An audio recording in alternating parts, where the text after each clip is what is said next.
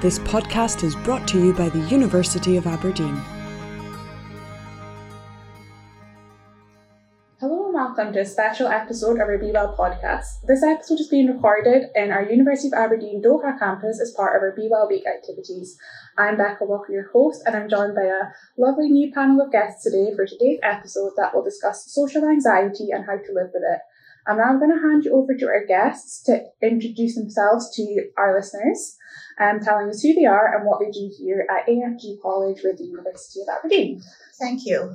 My name is Dr. Nadia Digama, and I'm one of the senior lecturers here at AFG College, University of Aberdeen. I'm also the undergraduate program leader for business management and joint programs.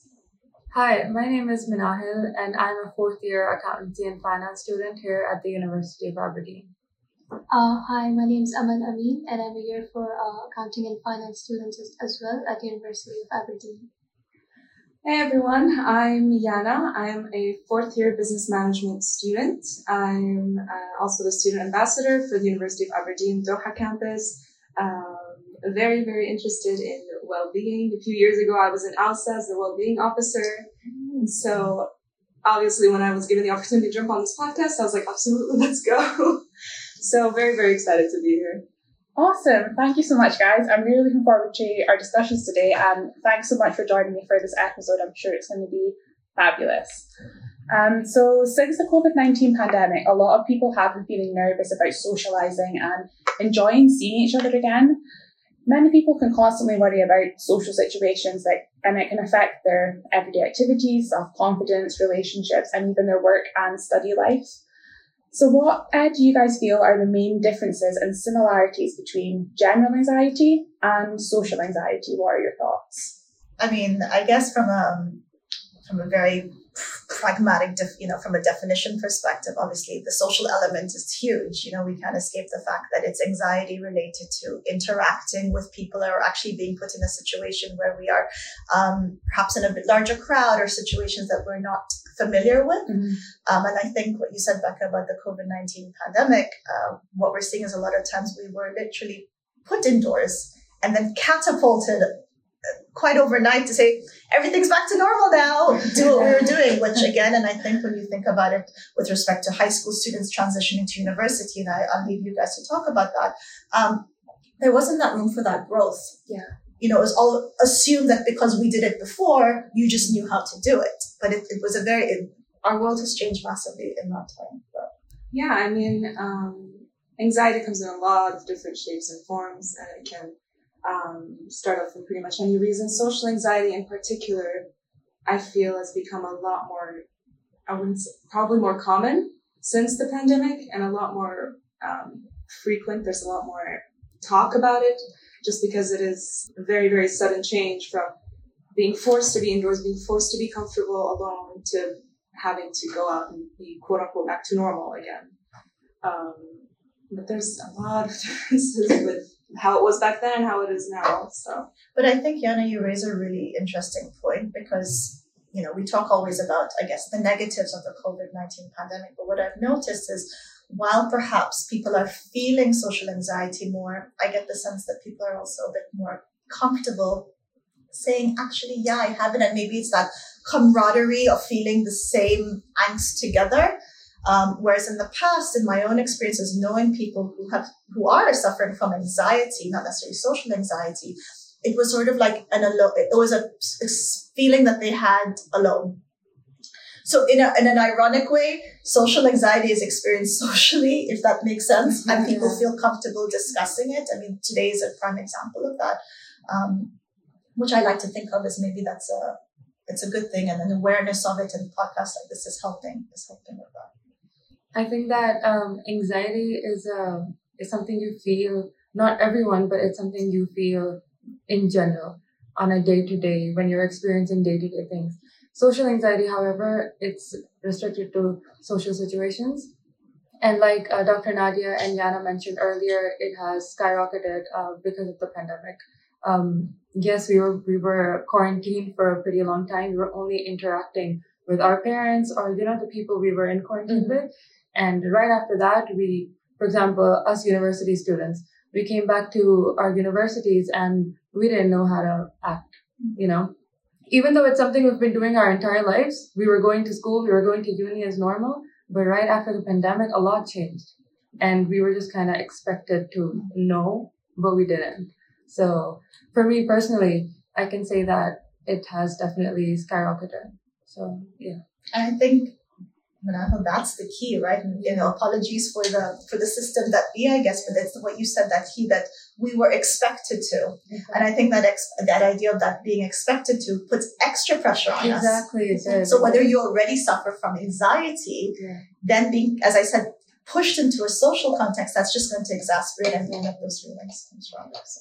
And I feel like social anxiety has become a lot more common now. And I feel like a lot of people have just started to speak up now. Before pandemic, I feel like a lot of people just try to hide about it because we would face like social events on a daily basis. But now that we understand each other, people have actually come up and actually started to speak about it. And they're being vocal about it. So I think that's the best part about this, that we're talking and actually sharing about our experiences and everything. Yeah, absolutely. I think that has been one of the positives from the pandemic, is that people, although we're feeling super alone and isolated during the pandemic, but it's now been normalized a little bit more, that it's okay to talk about how you're feeling. And once you open up about how you're feeling to your friend or your colleagues or whoever, they're likely to have felt something really, really similar.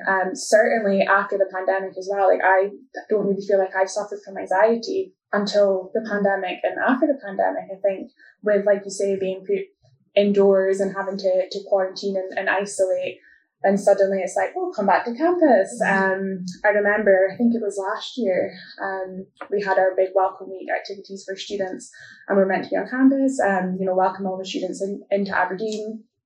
And suddenly, like, I was like, I had stuff to do. I was planning to like be there, and I was like walking to work, and I was like just really, really nervous about, loads of people being there from there not being anyone the previous year. So yeah, it's definitely I think manifested in a lot of people since the pandemic.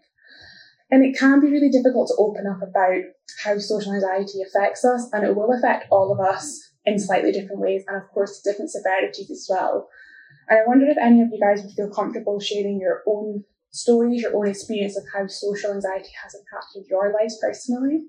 Well, social anxiety, again, is very different to each and every person. The one thing that, not only just for me, but with all my friends and everyone just talking about this, because like everyone said, the conversation's starting to become a lot more common and a lot more normalized.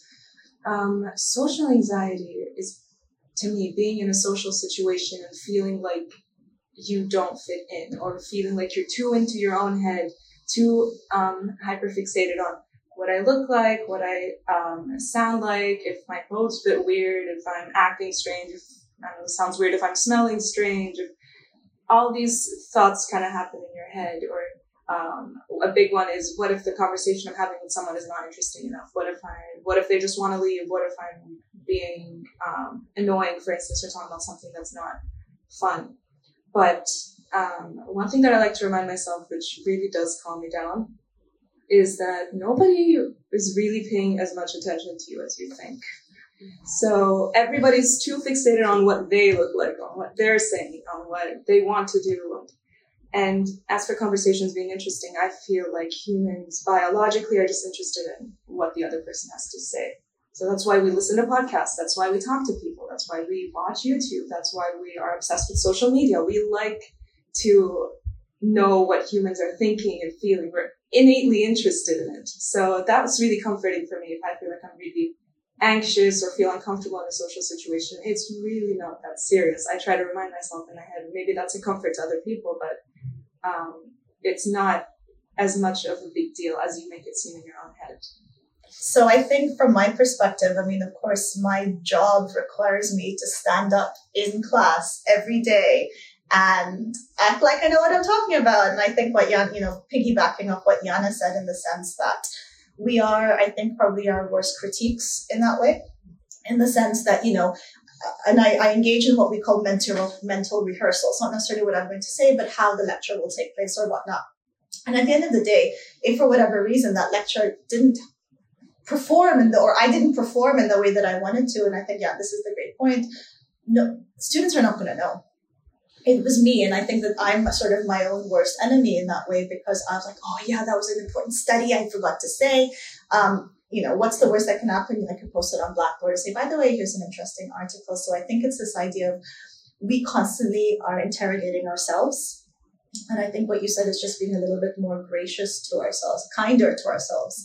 A colleague of mine said this, they were like, if we were how we were to ourselves, to our best friend, chances are that best friend would not be our best friend. Because if, for example, I said, oh my God, look at my hair this morning, look at whatnot. But if I said that to you as my best friend, you'd be like, why are you being so mean to me? So I think, why are we that unkind to us and not, if we're so much kinder to others?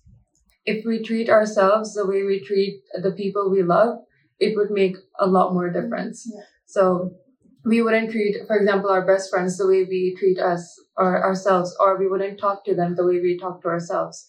Like what Yana said, in most situations, we're just into our heads a little too much.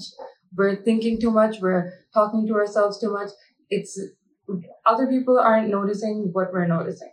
They're just there, and they're honestly just enjoying the conversation. So I believe like social anxiety is a form of self-torture where you're just like telling yourself mean things that you shouldn't be saying, and then it just hurts a lot and you end up doing stuff that you shouldn't be doing. But I feel like different people just pull off social anxiety a bit differently. For example, some people just pull it off so confidently, but some people just have a breakdown in front of everyone. We just need to tell ourselves that it's fine, it's okay to feel uncomfortable, but we're all doing good. And I think this is sort of like the paradox of this idea of being in our heads too much, because on one hand, yes, we're in our heads too much, but as we're also taught about the importance of reflection and reflecting on an experience to learn from that. But I think if that idea of that reflection ends up being destructive, how you're saying, it's that circle of destruction versus using that reflection to say, for example, Zen's like, it wasn't that bad. I'll take, maybe perhaps there were elements I could have learned from, but rather taking it and letting it just downward spiral, using it to some force of good. But I think the main thing of that is us reminding ourselves that we are okay. We're all right. One thing I like to say to myself after I have a critiquing thought or like a bad thought, saying like, that conversation was really boring. Okay, and somebody thought you looked weird in that dress. Okay, and there's worse things that could happen. Because that's what your best friend would say to you. Yeah. If you met them and said that, they would do that. So it's like, why are we not doing it to ourselves? Exactly. You kind of have to look at it from a bird's eye view. It's like, is it really that big of a deal?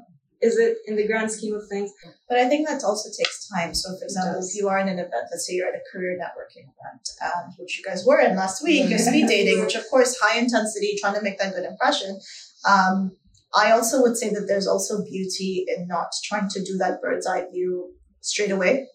I think that there's a lot of value and beauty in pause and time. Yes. Because time also provides perspective, right? And, we learn about this with reactions. We get an email. We're so quick to respond. And it's like, well, save it a day, give it 24 hours. Well, then how will you reply? Same thing for ourselves, our own sort of self-critique. Maybe let's not get into that analysis so quickly and, eat ourselves up about it. Maybe reflect on it the morning after when you're not so tired. Yeah, and I think as we kind of said before, social anxiety and anxiety in general, I guess, can affect everyone in different severities as well. And I think certainly with social anxiety, people can be worried about before a situation. They can be worried about maybe being laughed at or judged harshly. Maybe if you're standing up presenting your work to your class, you're maybe worried that you've got it wrong, or you're going to come across really silly and stupid and people might laugh at you. And some people can feel really uncomfortable being stuck in a room with strangers or in large crowds, meeting new people.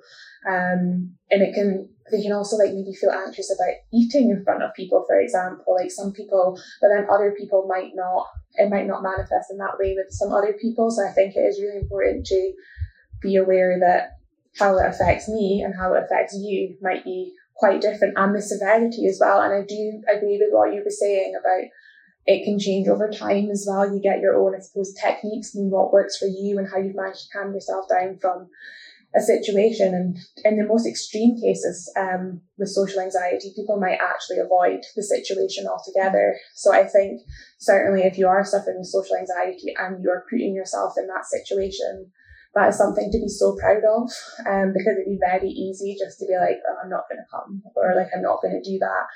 And then you do build it up more and more in your head, and you've not gone to one thing, so then it's much easier to not go to the next thing. And before you know it, you've not gone to 10 things, and then, then it's really, really serious, and it can stop people going to university, to work, and it can obviously quite quickly escalate.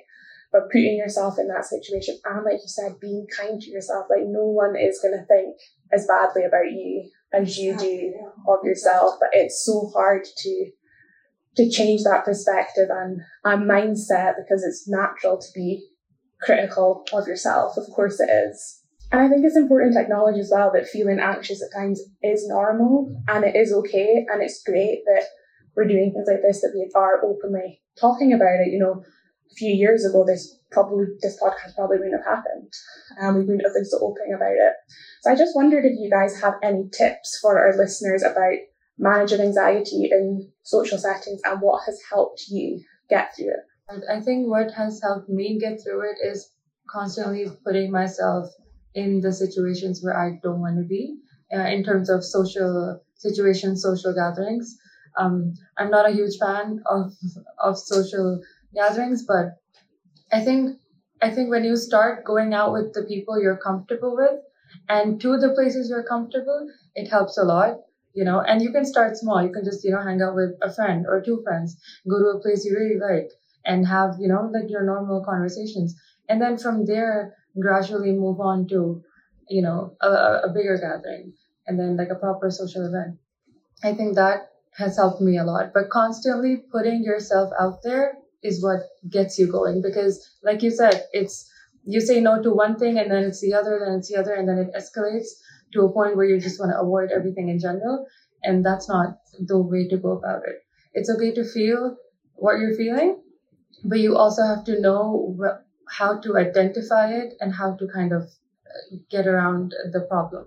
I feel like as human beings, we're most comfortable on autopilot, on doing things that we're just used to doing, the same routine, the same sort of situations. And so when something is uncomfortable, or something is new, or something is not what you planned, your brain instantly goes into panic mode, into anxiety mode, into just thinking, okay, what do I do now? I don't have a plan for this.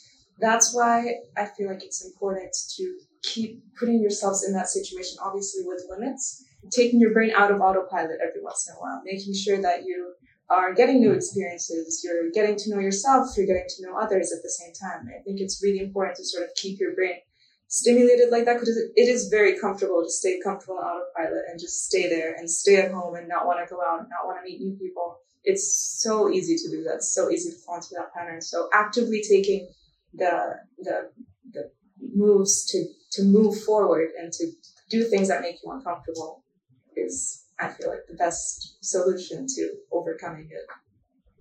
There's no stigma in getting help. Like, I think that's something that needs to be, normalized a bit more, in the sense that, sometimes I have had students who are doing all of that, but it's still, they can't figure it out themselves or manage themselves. And, if it means speaking with somebody that's perhaps, more of an expert in the field, to give them these smaller strategies, or even a sounding board, a confidant and whatnot. I think that there's two things. It's as I said, these initiatives are great because it's just making it seem like it's not as uncommon, it's not a stigma. And not being shy to get it. It's resources are there. I say, look, if we broke our leg, we're not going to sit at home and just hope it gets better, or, wrap it around. We'd go to the doctor and put a cast on our leg. So why shouldn't that apply with respect to something that we are feeling in our heads? And we can get that resources. I feel like opening up to someone about having your social anxiety, or having someone who could encourage you or push you to have those, or just push you to, be a part of social events, could actually help. For me, I feel like whenever I have a social event to attend, I go to my mom and talk to her about, look, I have an event coming up, and and I'm actually anxious about it. And she helps me, she encourages me, saying, it's fine. You have to push yourself to this, and I know that you can do it. And those small talks or just calming yourself down actually helps. Yeah, and I think like another thing that can be really helpful as well, I really like what you said about breaking it down into small chunks, doing something really small, and it can gradually become something bigger, and before you know it, you've overcome this situation all on your own. But something that I personally find really helpful is, like you say, opening up to someone and having a conversation with someone, and someone that you trust as well, like having that safe space that you can talk to, whether it's your best friend or whoever it is, and even getting them to come along to the event with you, and almost having them to help you and make sure you're okay during the situation as well. I can find that really helpful and like a comfort as well, that you know, like maybe if you're in a room of like 10 people that you don't know, but you know that one person, if you really, really trust them, that they're going to look after you, that with them you can get through that situation, and then hopefully you'll have had a positive experience, and then the next time the situation like that arises, hopefully you feel a little bit less nervous and anxious about it. And I think like it's so important to remember that certainly at the university as well, like you are never alone. There's so many services and people that want to help you have the best experience at university. Like we have the University Counselling Service that's open to all of you guys here in Doha as well. And we also have a 24-hour a day, 7 days a week helpline for students as well to reach out to someone, and you have wellbeing support on campus as well. And it's really, really important that if you do feel alone at any point, just to not be afraid to speak to someone. It can sometimes be easier to speak to someone you don't know, but sometimes it can also be easier to speak to someone you do know. So it's knowing what works best for you. Just one thing, I think is important to mention is how this anxiety manifests. So, you mentioned, for example, it could include that big breakdown or panic in a situation, but it can also be hidden in the sense. So I'll give you, very from my own raw experiences. I'm not necessarily from a social anxiety perspective, from anxiety. I have a desire to want to be in control. Mm-hmm. And that might be somewhat linked to the perfectionism, and whether that's anxiety in the workplace is that, if I feel that there's something, I need to have that control over it, or as I get very anxious. But you don't see that. And a student said to me the other day, and I said it, and I was referring to something about the hinting to feeling quite anxious. And a student actually said, I would have never have guessed that because of, I guess, the way that we either hide it, or whether, as I said, it's a form of high functioning anxiety, but it's still within us, And I think that when we talk about anxiety, yes, it's important because there are the outwardly behaviors, but there's also internal struggles. But because nobody sees it, we have to be our own check to know, what, this is getting a bit too much. Irritability can be a big one of that. I need to now pause and stop. So in that way, I guess we have to manage that a little bit, because nobody else will say, Nahal, I notice you're feeling a bit, because you're putting it off so well, right? You're doing it so well. So I think just to be mindful of that, and when we're feeling those waves, I think. Yeah. It can often be the people that come across the most confident that are suffering the most with anxiety. And as you say, like people, unless you've said openly, people are like, oh wow, I would never have guessed. And that can be a comfort to people as well, and then empowering for them to feel that once you've opened up about your experience, then they feel empowered that, oh, this person's a safe person that I can talk to, and they can open up about their experience. And I think that's just really, really valuable for everyone to have. If we all speak openly about it as much as we can, because I know it can be difficult to speak openly about things that we're personally struggling with, but having that open conversation, you can help not only yourself, but others around you. From a classroom perspective, what you described, that in the sense that you feel it, you stop coming to class and you continue to stop coming, in the sense whether it is, services we provide, if you are comfortable to speak to your course coordinator, whether it's your personal tutor who's not teaching you per se, and baby steps, as you said, okay, come to class, but don't speak. Come to class, maybe share a link to say, I wasn't comfortable speaking today, but I found this really interesting link that can help. And I think as course coordinators, we value participation does not need to be oral. Outwardly. And some students are amazing at it. They love it. Others are still thinking, they're doing the work. And so I think just if your course coordinators are aware of that, they would be a lot more open, and you're still participating in that. Absolutely. I mean, thank you guys so much for taking part in this episode and sharing your personal experiences as well. I know that it sometimes is really tricky as well, and you guys have been amazing, and I'm sure will have helped people who listen to this episode hopefully feel a little bit less alone, and hopefully they have some tips as well that they might be able to implement in their own lives that will help reduce any anxiety that they have. I'd just like to say to our listeners that we will leave the information to the support and wellbeing information in the episode description. Thank you guys so much for tuning in. I hope you've enjoyed the episode as much as I have. Take care and bye for now. This podcast is brought to you by the University of Aberdeen.